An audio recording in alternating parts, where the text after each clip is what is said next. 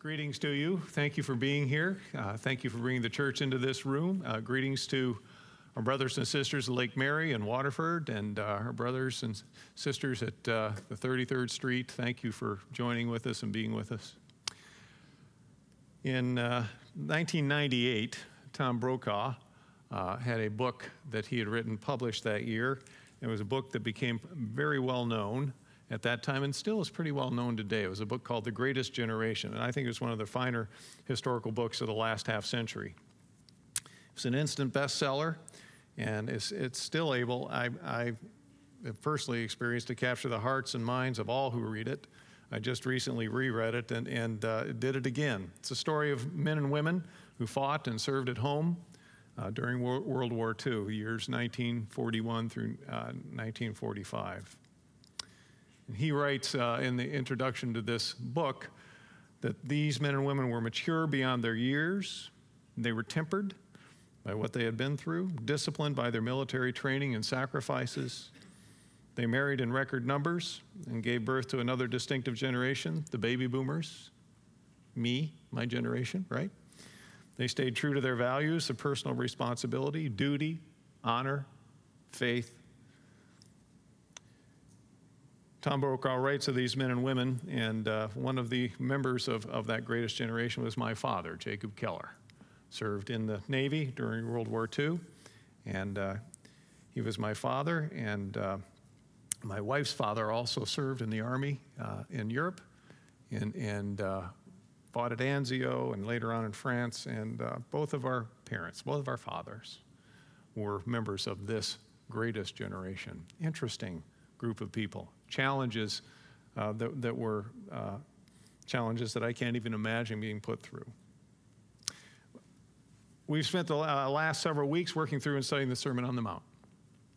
And we've looked at the Beatitudes, qualifications of what it means to live in the kingdom, call to be salt and light to the world around us, a clarification in the latter part of chapter 5 of what the Old Testament law really intends to do in terms of not just our calling us to obedience, but calling our hearts to follow after a God who calls us into kingdom living.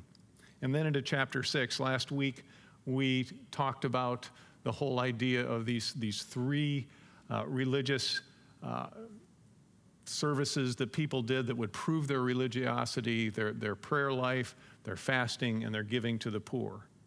And in the middle of this is a prayer that Jesus gave his disciples. And I want to read that. If you have your Bibles, you can open to Matthew chapter 6.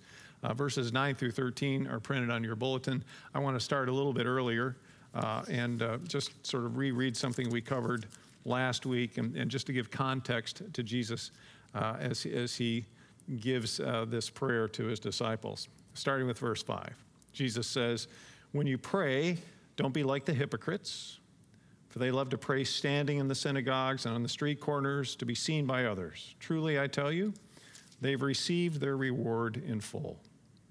But when you pray, go into your room, close the door, and pray to your Father who is unseen. Then your Father who sees what is done in secret will reward you. And when you pray, do not keep on babbling like pagans, for they think they'll be heard because of their many words. Do not be like them, for your Father knows what you need before you ask him." Verse 9, "This then is how you should pray. Our Father in heaven, hallowed be your name. Your kingdom come, your will be done on earth as it is in heaven. Give us today our daily bread, and forgive us our debts, as we also have forgiven our debtors. And lead us not into temptation, but deliver us from evil." And then Jesus says, "For if you forgive other people when they sin against you, your heavenly Father will also forgive you. But if you do not forgive others their sins, your Father will not forgive your sins." This is the word of God. This is what's commonly referred to, verses 9 through 13, as the Lord's Prayer, or if you come from a Roman Catholic background, this is called the Our Father. This is given as the antidote in the context of what Jesus is saying, the antidote to showy and repetitious prayer. And that they were prevalent in Jesus' day, and he confronts this. And it should be noted that this is not the model prayer, but it's the model for our prayers. It's not the model prayer, although many times I think it's used in that way, but it's the model for our prayers. Jesus says this is not what you should pray. He says this is how you should pray. There are several characteristics of this prayer that sort of can guide us as we communicate with the God who created us. So I want to just sort of parse these verses and talk through them and give a perspective, at least the perspective that has encouraged me as I consider my own prayer life. The first thing to be noted is, and Jesus refers to God as Father several times, chapter 5, and then several times at the beginning of chapter 6. He refers to God as our Father in heaven. This is new. This is not something that is common in the Old Testament. We see God as shepherd. David in his psalm talks about God as being our shepherd, but this whole fatherhood of God, Jesus introduces that in a very, very special way. In fact, it's almost revolutionary. Our Father in heaven. Now, I was blessed with I believe, a great father. And I'll tell you a little bit more about him as we go through this prayer and parse it. But I realized that not all of us had fathers that were encouraging to us. Some of us had fathers who were the opposite. Some of us had fathers who weren't there. Maybe they weren't there emotionally. Some of us had fathers that weren't even there physically. My father was a great man, but my father wasn't perfect. No human father is perfect. But Jesus uses this metaphor, this picture of God, our Creator, as our spiritual father. Think about that. Our spiritual father. We all have father wounds. John Eldredge has this wonderful chapter in Wild at Heart, this book for men, talking about the wounds that our human fathers many times can give us. But God, our heavenly Father, is the only one who is perfect. So as we go through and you think of this whole concept of God as Father, don't let your past trip you up. Because even if you had a father that wasn't all he should be, you did come to a point in your life where you realized there really needs to be something more to what it means to be the right kind of father. God, I think, planted that in our hearts. And Jesus says this is how you should pray. How do you pray, by the way? What constitutes your prayer life? I was doing an analysis of my prayer life. Do you ever pray to the parking lot God? You know what I mean? That you need the parking space right away. Do you ever pray to that God? Oh, God, I know this is trivial, but, I'm in a hurry. I'd really like a space, right? You pray to that God? 3 weeks ago I did. It was a real serious prayer, too. Help me with this test, God. Do you pray to that God? I prayed this in college a lot. Lord, I haven't studied the way I should, but if you could just endow me with knowledge beyond my ability, I would really be grateful. That never worked very well, but I prayed that prayer a lot. Do you pray to the get me out of trouble, God? Not in a good space. Don't know if this is a good spot for me. Lord, I really need you to get me out of this. Do you pray those prayers? Those are. I'm not criticizing those prayers. I pray those prayers. I think they're valid. I think God is our Heavenly Father. I think He hears everything we pray. But I want you to see how Jesus begins this template, this example of how we should pray. He begins it in a very profound way. He says, Our Father in heaven, and he says, hallowed be your name. Hallowed be your name. Hallowed. The Greek word is the word that also is used for saints, ones who are set apart. This is us. When we come to God, we are honoring Him. We are coming to Him in reverential awe. This is not just some person that somehow controls our life that we just want to line up. This is the God of the universe. And Jesus says when you want to take your prayer life seriously, you begin by giving Him reverential awe. Hallowed be your name. And then he says, then we pray, your kingdom come. Remember, this sermon is about the kingdom of heaven living. So there is not just a reverential awe, there is a God who's worthy of loyalty. He is our king, and we are acknowledged that he is the leader of that kingdom. And then we are to have the attitude of saying to God, your will be done.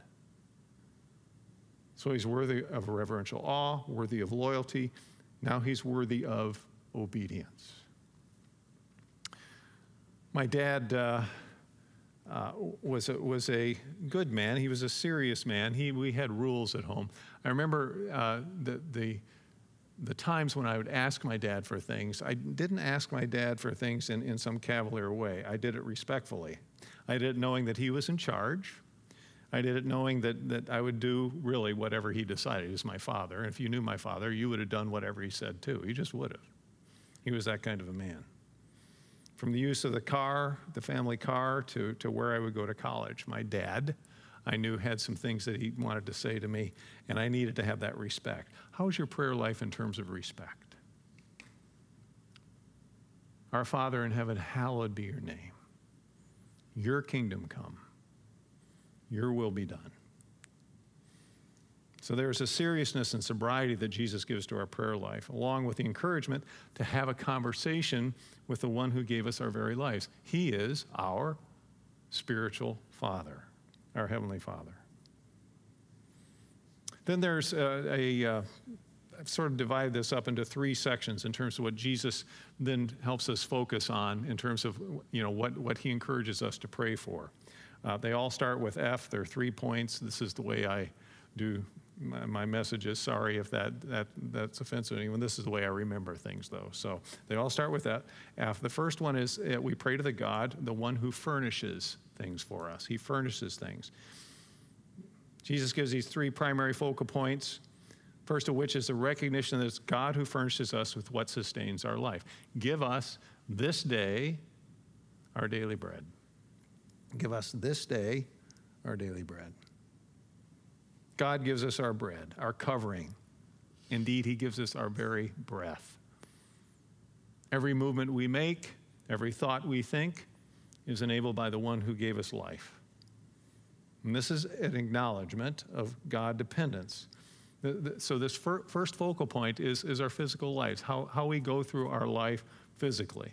Give us this day our daily bread. This is a present need, this day, and it's a basic need, daily bread. Jesus doesn't say, give us this day our filet mignon. He says, give us this day our daily bread. Bread is a staple in that culture and thousands of cultures before and since of just the basic food of sustenance. Give us this day our daily bread. And when you read that, there's a redundancy there. Isn't it interesting? Give us this day our daily bread, this day, daily. I think what Jesus is doing is he's breaking this apart a little bit. He's saying, you need to stay in the present when you pray, and you need to pray for the basics. So he doesn't encourage us to say, help 6 years from now my retirement to be okay. I guess you can pray for that, right? But he says our prayer life needs to be a continual conversation when it comes to our physical lives on what it is that we need to survive. My father was a millwright. My father worked in factories. He installed, it was a skilled trade, he installed complicated machineries and auto factories, glass factories in Northwest Ohio. He worked in all sorts of venues and places. My dad had a work ethic that was very, very strong. You pick this up as a kid because every day he was at work. He would come home the same time every day. He would work overtime when it was available. My dad had this statement: if there's work to be done, we're going to do it. If it's overtime, it's okay. There's work to be done. We're going to do the work. I talked with, as I got into more of my adult years, late teen and adult years, I met a friend of his who worked with him. My dad would never have told me these things. My dad, when he would work, the union that he worked for said when the whistle blew for his shift, that's when he could take out his tools. And after the tools were out, he would begin to work. But my dad would get his tools prepared so when the whistle blew, he would begin his work right at that time. And the union said 15 minutes before the whistle blew at the end of the shift that he could start putting his tools away. My dad would work right up to when the whistle blew, and then he would put the tools away. I would never have known that if someone hadn't told me, but that was my dad. And then Cliff, this guy I was talking to, he said, not everyone liked that in your dad, the people he was working with. He said, but every one of those people respected him.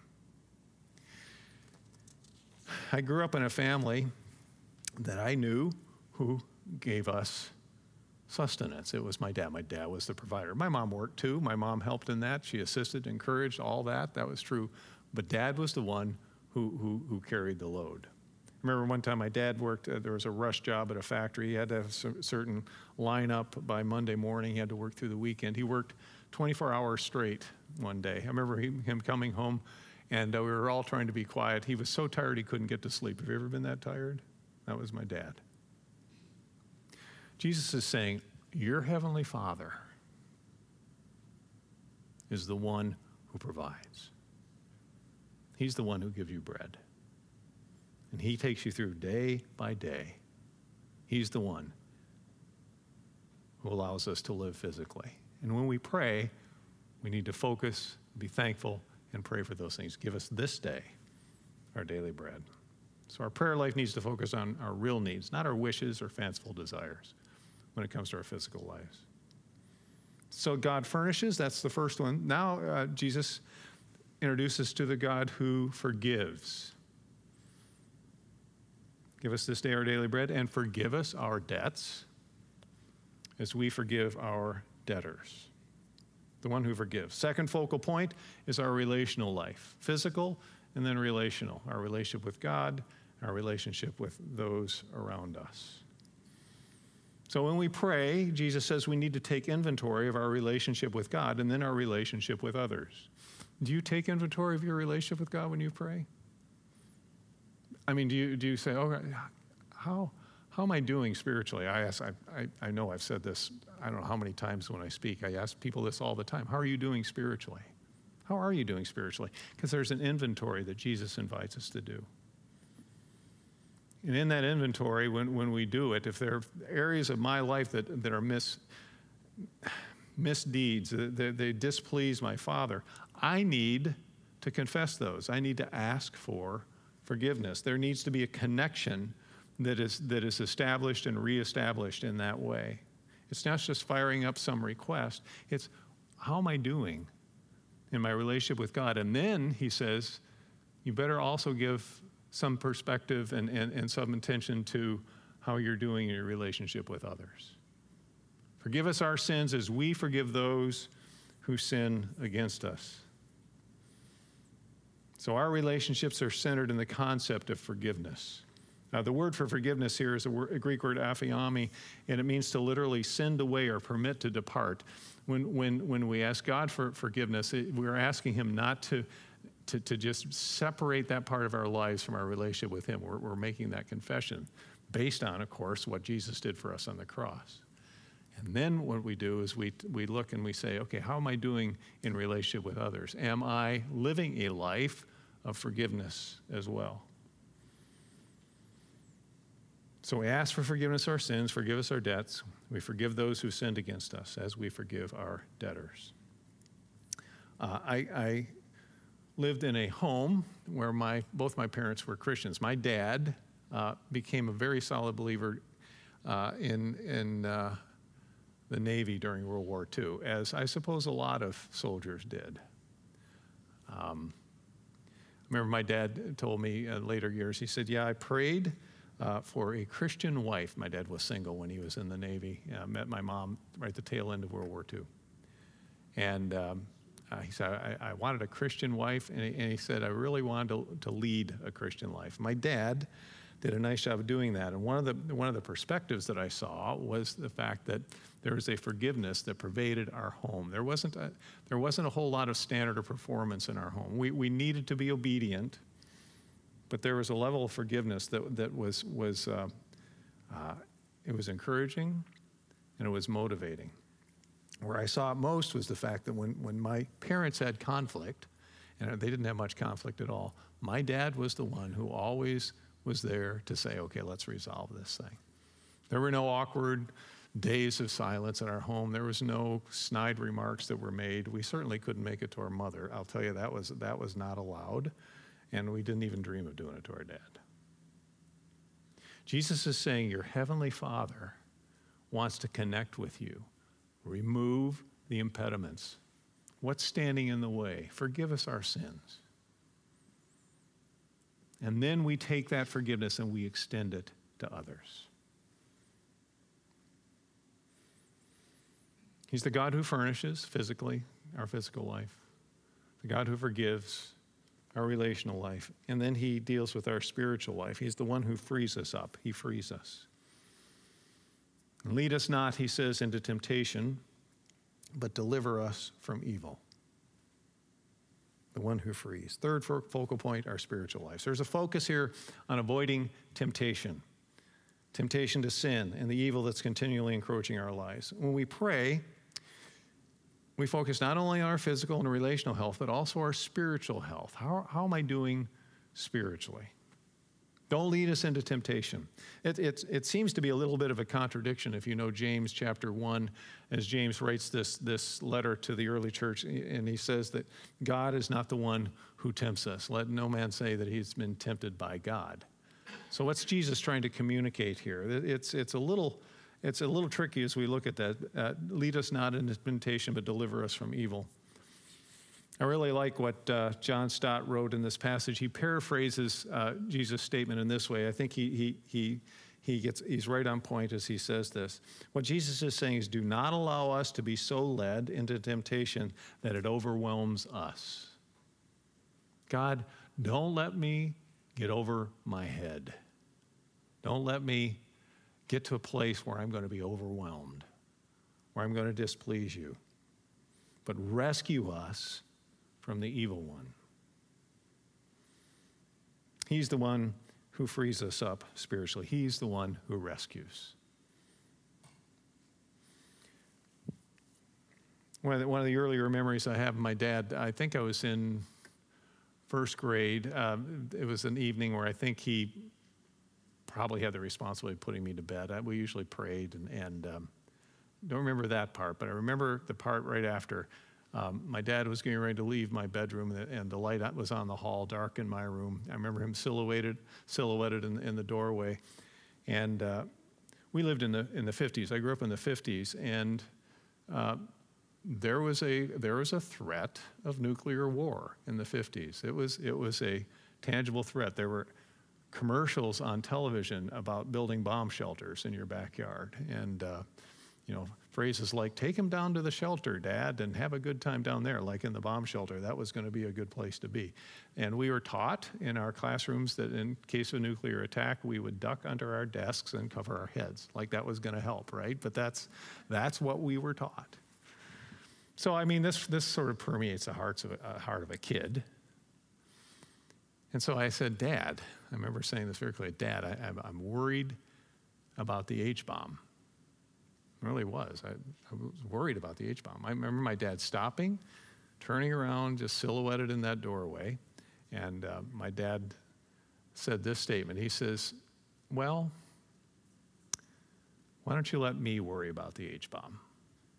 How's that? And that sounded really good to me. And I remember it was okay. My dad had it covered. He freed me from fear. Jesus is saying, God, our spiritual Father, frees us from fear. The times that we think we're going to be overwhelmed. The times that we think we're going to stumble and not get up. Jesus says, when you pray for that deliverance. Deliver us from the evil one. This prayer is a template for how our prayer life should function. What it should focus on. What it should accomplish. Notice that Jesus didn't bother answering the question. I hear this question quite a bit. Why should I pray for something if God already knows what's going to happen? Why should I pray for it if God already knows what I want? Did you notice the verse right before he gives this prayer in verse 8? Don't be like the heathen, the pagans, for your Father knows what you need before you ask him. And then he tells us how to pray. What's that all about? God knows what we need before we ask him. Why ask? It's because he calls us into relationship. He calls us to be centered in his will and centered in his grace. The point here isn't what we can get out of prayer. The point is how we can get closer to the one who gave us life.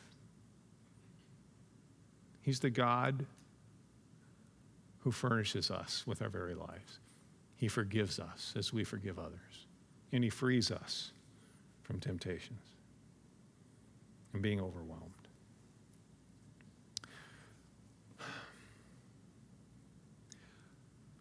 My father died in 1994.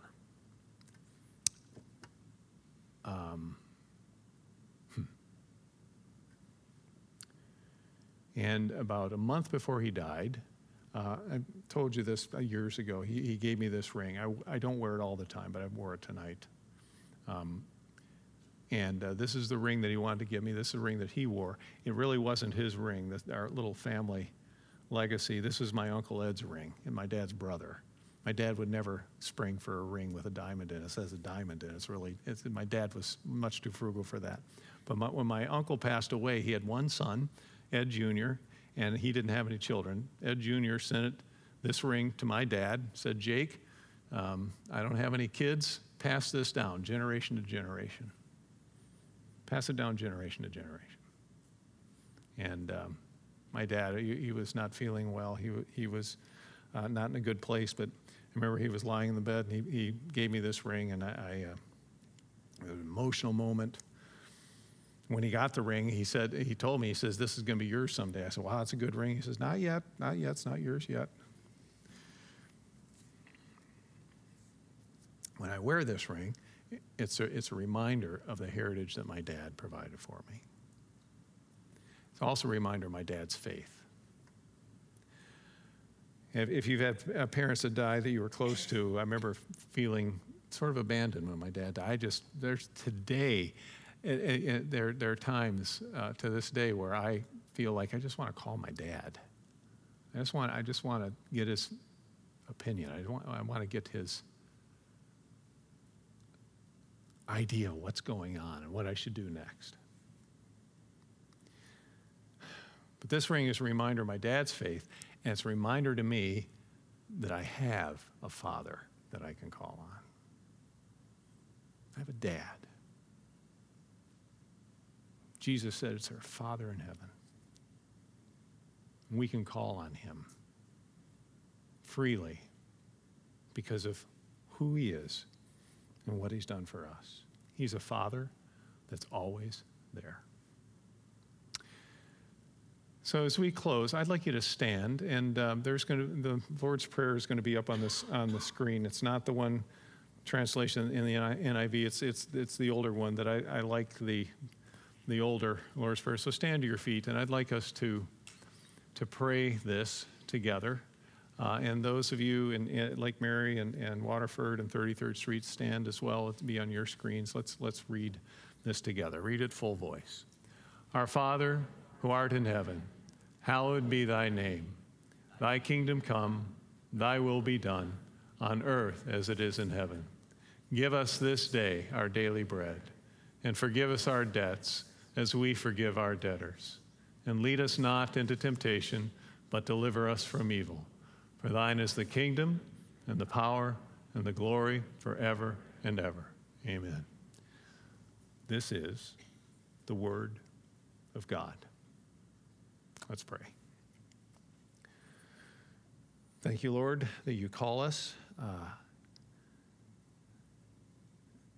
not just to be obedient, but into a relationship. Thank you that we have the opportunity and the privilege and the joy of communicating with you. And I pray that as I draw closer to you through my prayer life, as my brothers and sisters draw closer, that we would understand what it is, that you're the God who gives us the very life that we have physically, that you're the God who forgives us as we forgive others, and you're the God who frees us spiritually. Lord, help us celebrate that. as we come to your table, help us to remember the one who sacrificed so we could have that relationship, this relationship with you. It's in his glorious name we pray. Amen.